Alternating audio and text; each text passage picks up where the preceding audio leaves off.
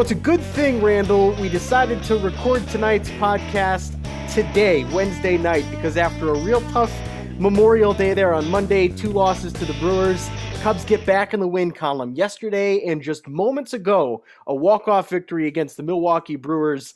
This is number 71 of Behind the Yellow Line.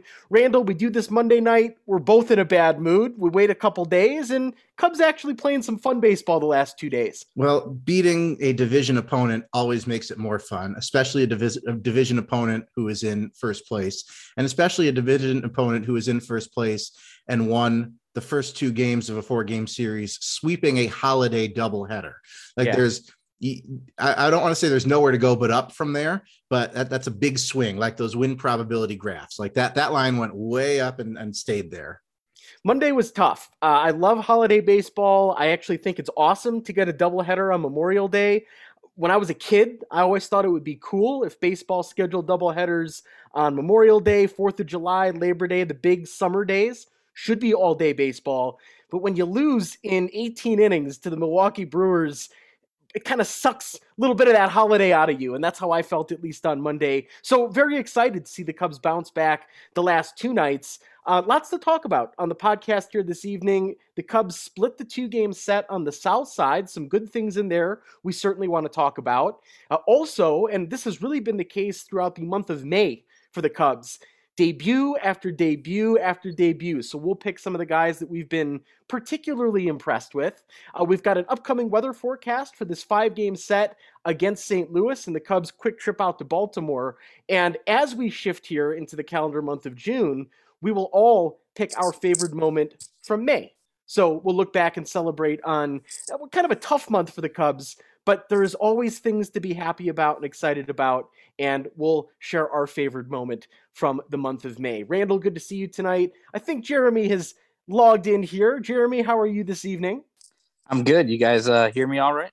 Yeah, absolutely. We were just celebrating here, Jeremy, back-to-back wins to get this series split against the Brewers.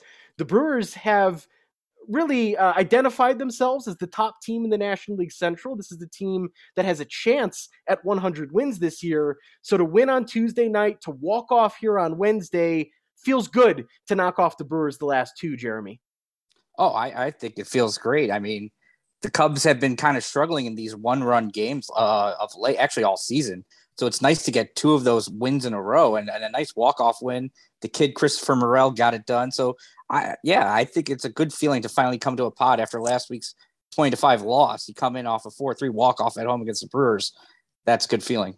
Absolutely. And speaking of Christopher Morel, he has reached base, Randall, in every single game he has appeared in. Of all the things that we could have guessed or said about Christopher Morel, that's got to be the most impressive, I think, at this point.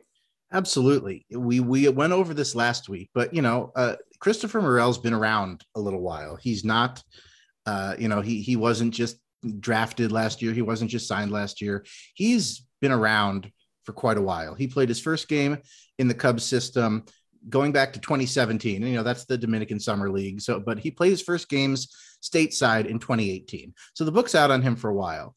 In plate appearance wise, in 1,345 minor league plate appearances, he had an on-base percentage of .313, and he's currently putting up .387 at the major league level. The patience, it was not advertised as part of his skill set, but in these 2 strike counts, you can see he locks in. He doesn't swing at bad pitches. He doesn't chase.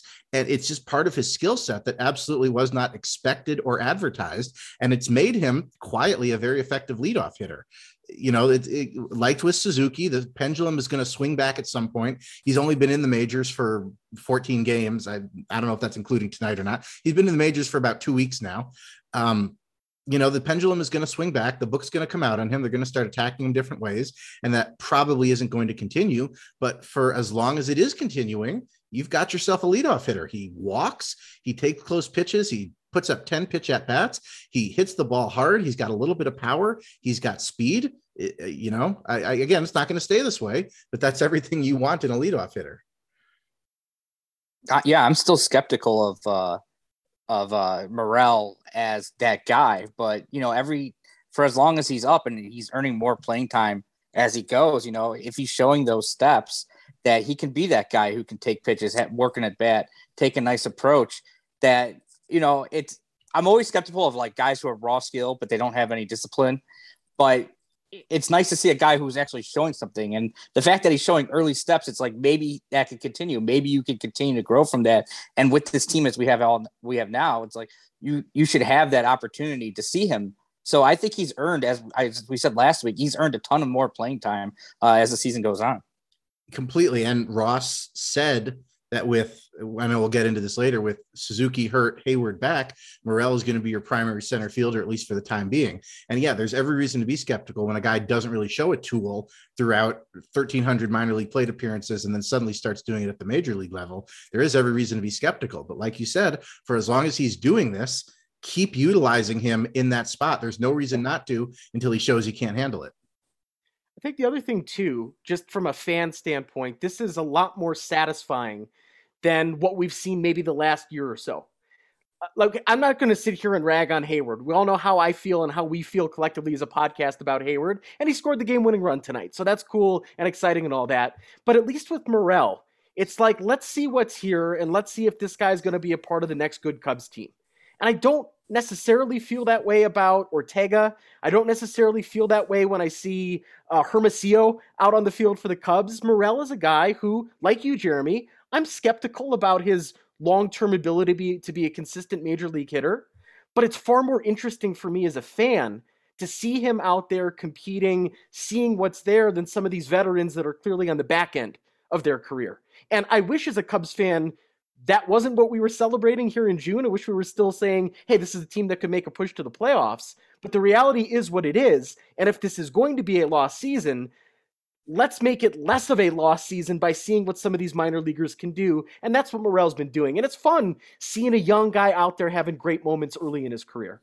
Right. You have known quantity versus unknown quantity with potential. Neither one is that interesting because the unknown quantity could just as easily turn out to be disappointing, but there's no reason not to find out and try and quantify that unknown possibility in that player. And there's no reason not to get Morel continued plate appearances over Hayward. Again, Morel could be a very useful major league player. Good, is relative, but you can be useful without being great. Hayward is not at the point where he's good or particularly useful for the most part anymore. There's no reason not to continue giving Christopher Morel at bats to try and bear out what you think the skill set can be at the major league level. Yeah, I think I agree with that. I think that Morel definitely is like your leadoff hitter for the time going forward until maybe he shows that, the book's out on him a little bit, and then they'll have to adjust. But for now, you give him as long a leash as you possibly can, I think. And I think it's interesting for where the Cubs are now and, this point in June where we're going to start pretty soon getting towards the second half of the season. I think we're going to see a lot more of these kind of mid-tier prospects like Morel. None of the top guys, most of the top guys are obviously really young. Unfortunately, Brennan Davis has an injury. He's been out, so he hasn't really been producing. But we're going to see this kind of Christopher Morel level. Nelson Velasquez came up for the doubleheader the other day. I'm not, we all want to see Caleb Killian, and I don't know how high a tier he is, but he's going to be another guy. We're seeing Brandon Hughes come up working out of the bullpen. So I think there's a lot of these kind of younger, kind of interesting guys that the Cubs never really quite had in that mid-tier prospect that are going to come up and say, hey, maybe these guys can be major league contributors. Maybe they're going to be on this major league roster for the second half of the season. I still would consider like Justin Steele, Keegan Thompson as those types of guys. And maybe these are guys that can fit in somewhere on like the fringes of the next great Cubs team. Like they're going to be, maybe they'll be a reliable, extra man, maybe they'll be a reliable starter, like a 2-WAR guy. So I think that's kind of this interesting phase that the Cubs are going to be in from June through the second half of the season when we start seeing some of these type of mid-tier prospects come up. And I agree with you. They're definitely more interesting than, your run-of-the-mill Jason Hayward, all the guys in the bullpen, Michael Givens. But I still think some of those guys will get playing time just to showcase them. And again, we've seen good Cubs teams do very well with players who can be very versatile and are not complete black holes with the bat. Again, I don't think Morel's ceiling is necessarily starting player, but a guy who can start at center, short, second, third, not embarrass himself at any of those four positions, and hit with decent exit velocity, a little bit of power, and can run. That's a very useful player on a good team, a guy who maybe starts 2 times a week and otherwise does a lot of good things off the bench. And, you know, in a perfect world, you're taking a look at prospects who can maybe end up in the starting lineup at some point. But until those guys come up, again, there's no reason not to get a look at these guys who could still be contributors at some level on the, you know, the proverbial next great Cubs team. So I'm pro Christopher Morel. I am pro Mushroom.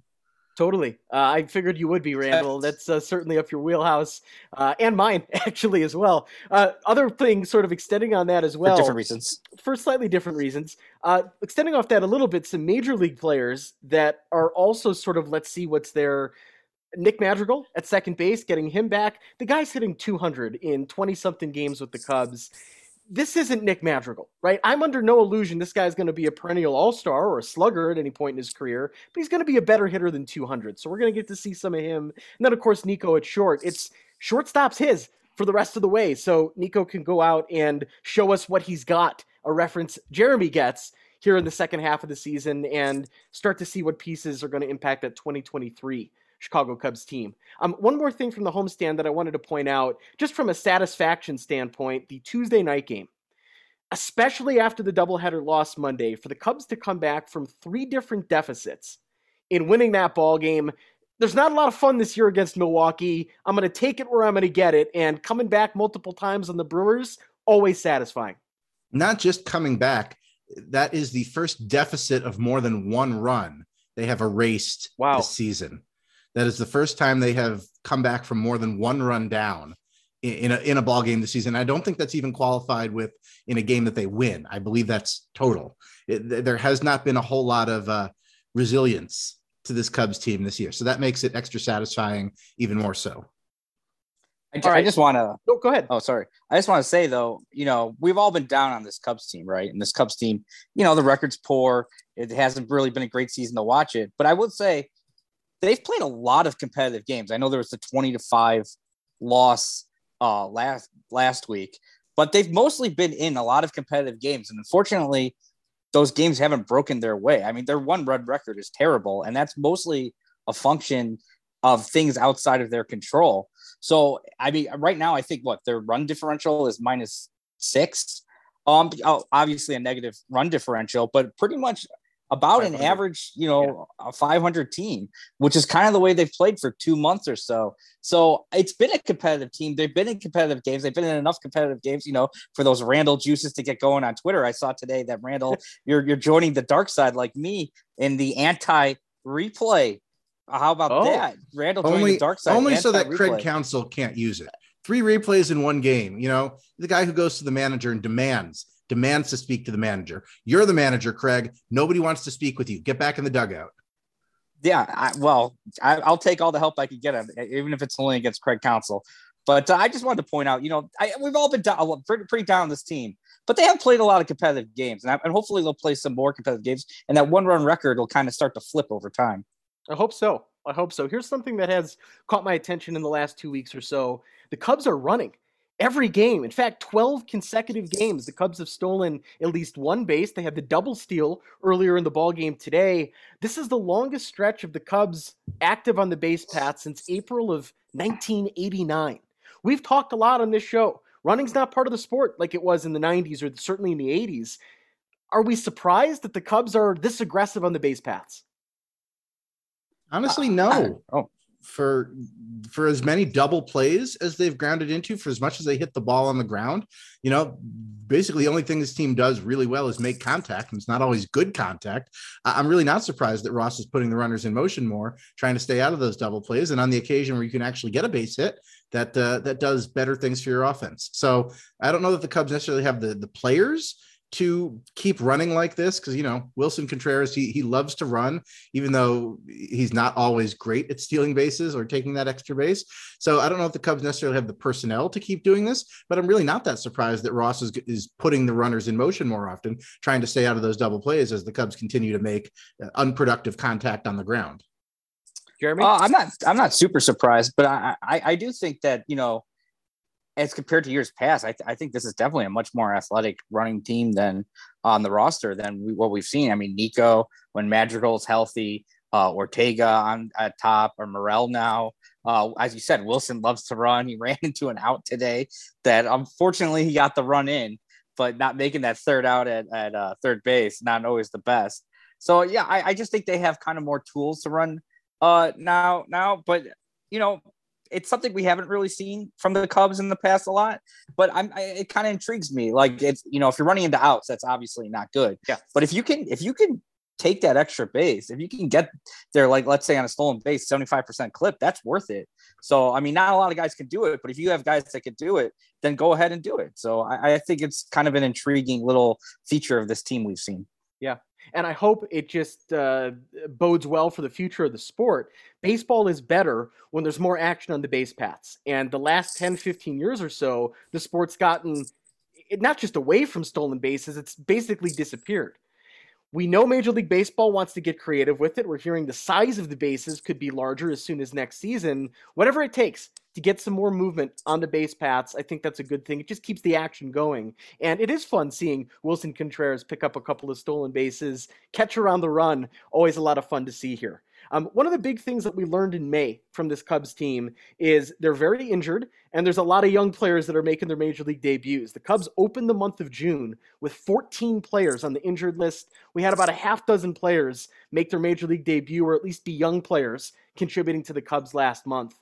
Of all of the debuts, Jeremy, I'm taking a guess here. I think the one that maybe you're most emotional or romantic, dare I say, about is Anderson Espinoza. I think that's the one that for you was like, man, I love baseball, and this is a pretty cool story. Yeah, it's definitely a pretty cool story. I mean, Anderson Espinoza at one point was a top 20 prospect in baseball. He was considered, if not the top pitching prospect, one of the top pitching prospects in baseball. And it was like a big deal when he was traded for Drew Pomeranz from the Red Sox to the Padres. A trade that actually AJ Preller got suspended because he hid how hurt Drew Pomeranz was, and he ended up being suspended for a month. And so to see him after 2 Tommy John surgeries, he hadn't really pitched much in the Padres system after they acquired him. He was moved around. He ended up getting shipped to the Cubs for Jake Marisnick. You know, that's a far cry from being a top 20 prospect in baseball. And you saw him kind of pitching pretty decently in the Cubs system, but it was always kind of tempered, like, well, he might be more of a relief arm or whatever.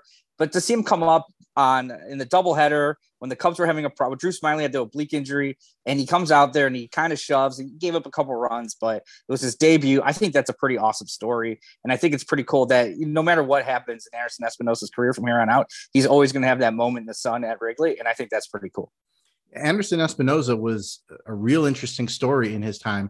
He was that super young but super talented pitching prospect, of which the Cubs have more than a few right now, who was traded for big league help. And I remember Red Sox fans at the time saying, this is what you do with guys like this. You treat them as a lottery ticket and you trade it for help at the big league level. And that kind of played out. He did not pitch in a game professionally 2017, 2018, 2019, or 2020. Between 2 Tommy John surgeries and then not pitching in the 2020 pandemic season, he went 4 full seasons without pitching in a game. And then He finally pitched in a professional game again for the first time last season. That's insane to go 4 full seasons and 2 Tommy John surgeries, and to not pack it in, to not give up, and to end up making the major leagues eventually. That's an insane story. Great for him. And it is kind of an interesting, I don't want to say cautionary tale, but it is kind of an interesting reminder of why that philosophy of don't be afraid to trade your young, raw, talented prospects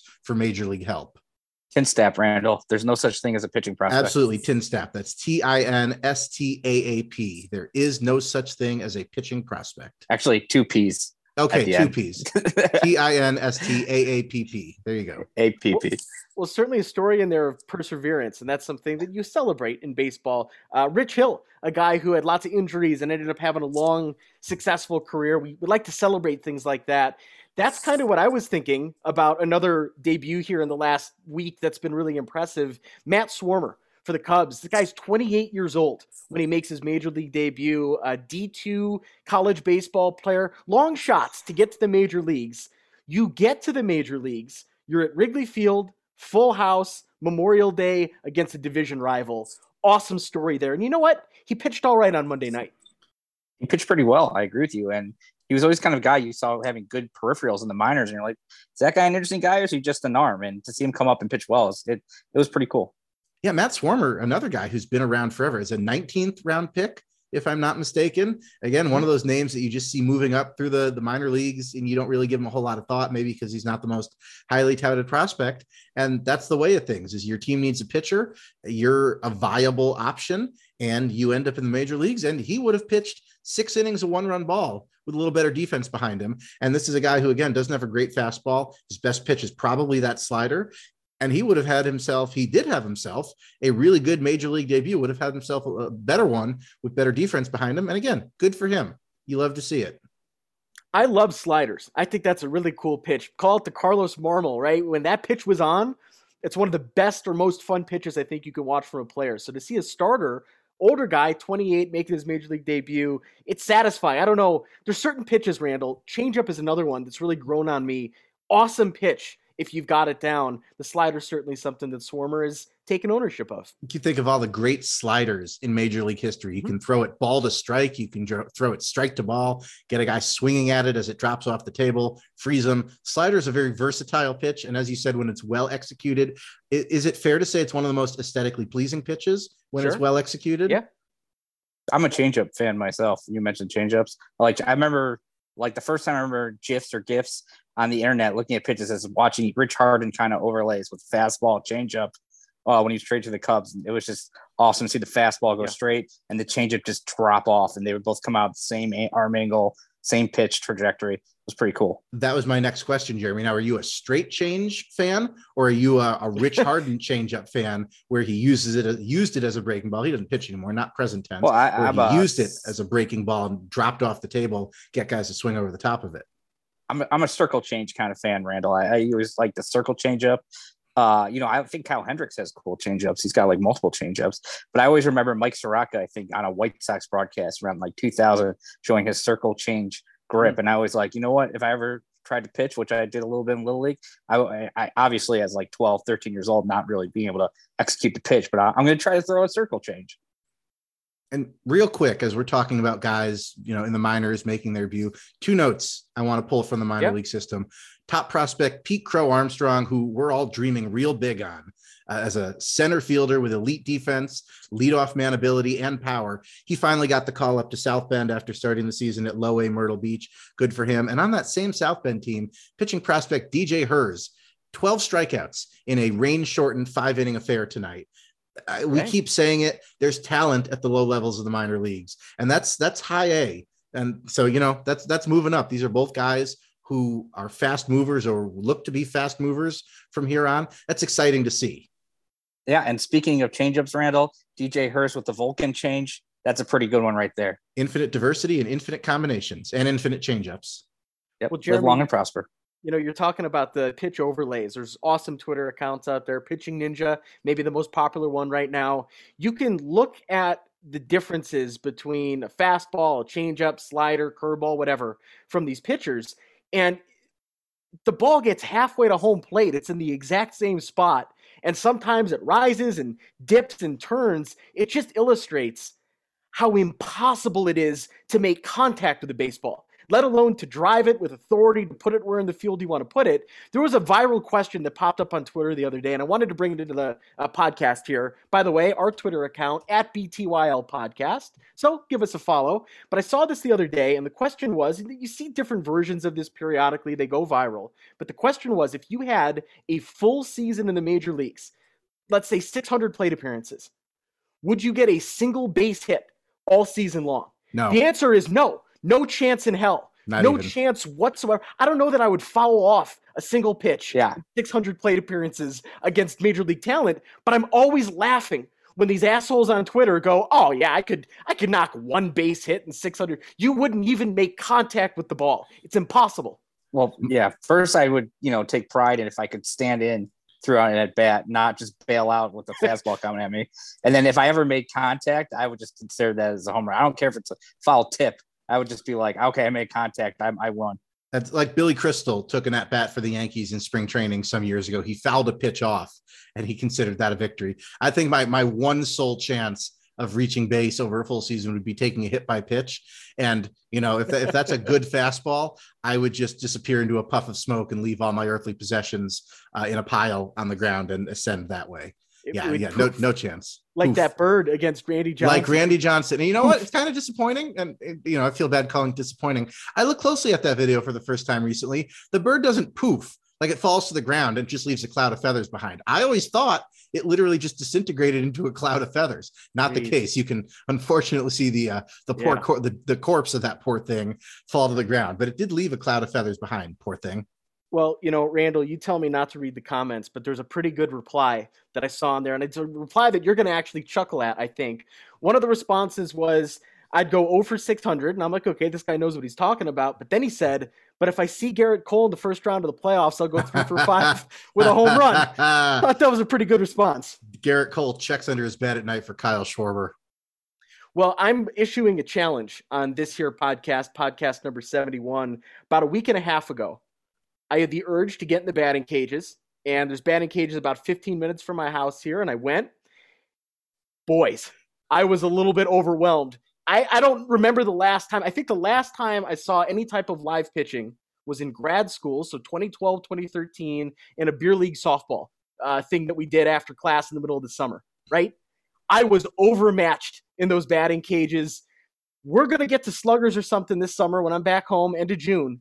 All three of us getting into cages, we're going to see who makes the most contact. And we will record it. We'll talk about it on this podcast. The BTYL Cages Challenge. People say, at least some people on this podcast should be in cages. We're gonna make that a reality.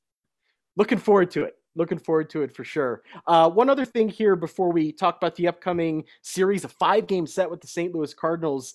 Injury front starting to hit the Cubs. Suzuki to the injured list with a sprained finger.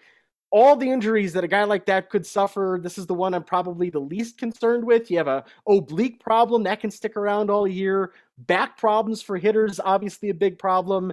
This maybe is okay, a chance for him to catch his breath a little bit before coming back and returning to the team later this month. Yeah, we didn't. At first, we weren't sure whether or not he would miss any time because he thought he would. He kept trying it out. He was even taking, BP in massive amounts of pain, and they're like, "Okay, you have to go on the IL," and he was still kind of fighting it. So hopefully, he just gets ready and he'll be back out there. But it's disappointing to see how many actual Cubs have been on the IL. It's incredible. Yeah, 14. Just a sprain, as long as it's not structural. No big term damage to the muscle, no big term damage to the bone or ligament. Hopefully he'll be back sooner versus later. Like Jeremy said, he can take this opportunity to refresh himself a little bit. Well, Cubs homestand continues after the 4-game split with the Brewers. 5 with the St. Louis Cardinals, including a doubleheader here Saturday this weekend. And Randall's favorite, Sunday night baseball from Wrigley Field on Sunday night. Cardinals playing pretty good baseball, 8 games over. Their run differential is a positive 47. So hot Cardinals team at 29-21 coming in, 5-game set. Randall, let's just be optimistic, right? Maybe the Cubs take 3 and piss off the Cardinals a little bit this weekend. I'm in favor of doing anything to piss off the Cardinals a little bit. Like if you're not going to win, make it as inconvenient for them as possible. Cubs have split the last 3 series. So let's. I mean, you can't split a 5-game series. So let's play some more. You hold a lead through 5 innings of one of the games. So you win. All right. You win 2.5 games. There you go. 2.5 games. Let's do a little bit better than that. Let's win 3 games. So let's play more competitive baseball. I sure hope so. After this 5-game set, a day off, and then a road trip out east for the Cubs, 2 games in Baltimore, 4 against the New York Mets. So that'll be kind of it. No, I'm sorry. 5 games rather on the road trip, 2 with Baltimore, 3 with the Yankees. I had that 2 New York teams mixed up a little bit. So we're going to get a chance to see Anthony Rizzo next week in terms of the Cubs world, but we'll get a chance to talk about that before that series. What I'm curious about, Randall, is weather. What are we looking at Wrigley Field here for this 5-game set with the Birds? Well, it is that time again. We give thanks to Alexander Hall at Alexander Hall of Cubs Weather at Cubs Weather for providing us the weather for the 2 upcoming series. So versus St. Louis at Wrigley Field, Thursday night, a 7:05 local time game. Alexander notes this as a dazzler, our term for just a beautiful night at Wrigley. 72 degrees, partly cloudy, comfortable humidity, and the wind in from left center field at 5 to 10 miles per hour. Friday, a 120, beautiful day game Friday at Wrigley. Clear, 72 degrees, comfortable humidity, and the wind blowing in with a little gusto to it from left center field, 15 to 25 miles per hour. Saturday, the doubleheader, 12:20 p.m. and 6:05 p.m. Partly cloudy, becoming mostly cloudy, mid 60s to 70 degrees near the lake. Both games, wind will be off the lake, 10 miles per hour, slight chance of a shower late in game 2.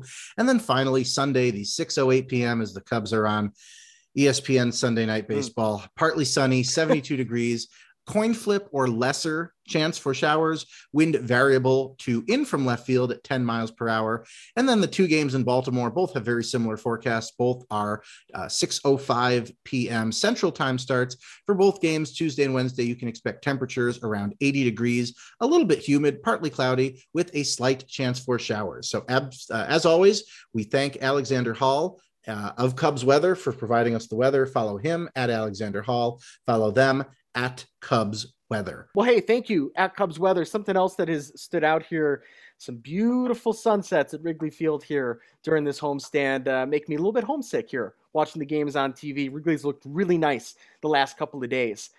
April, not a particularly good month for the Cubs. They went 8-13.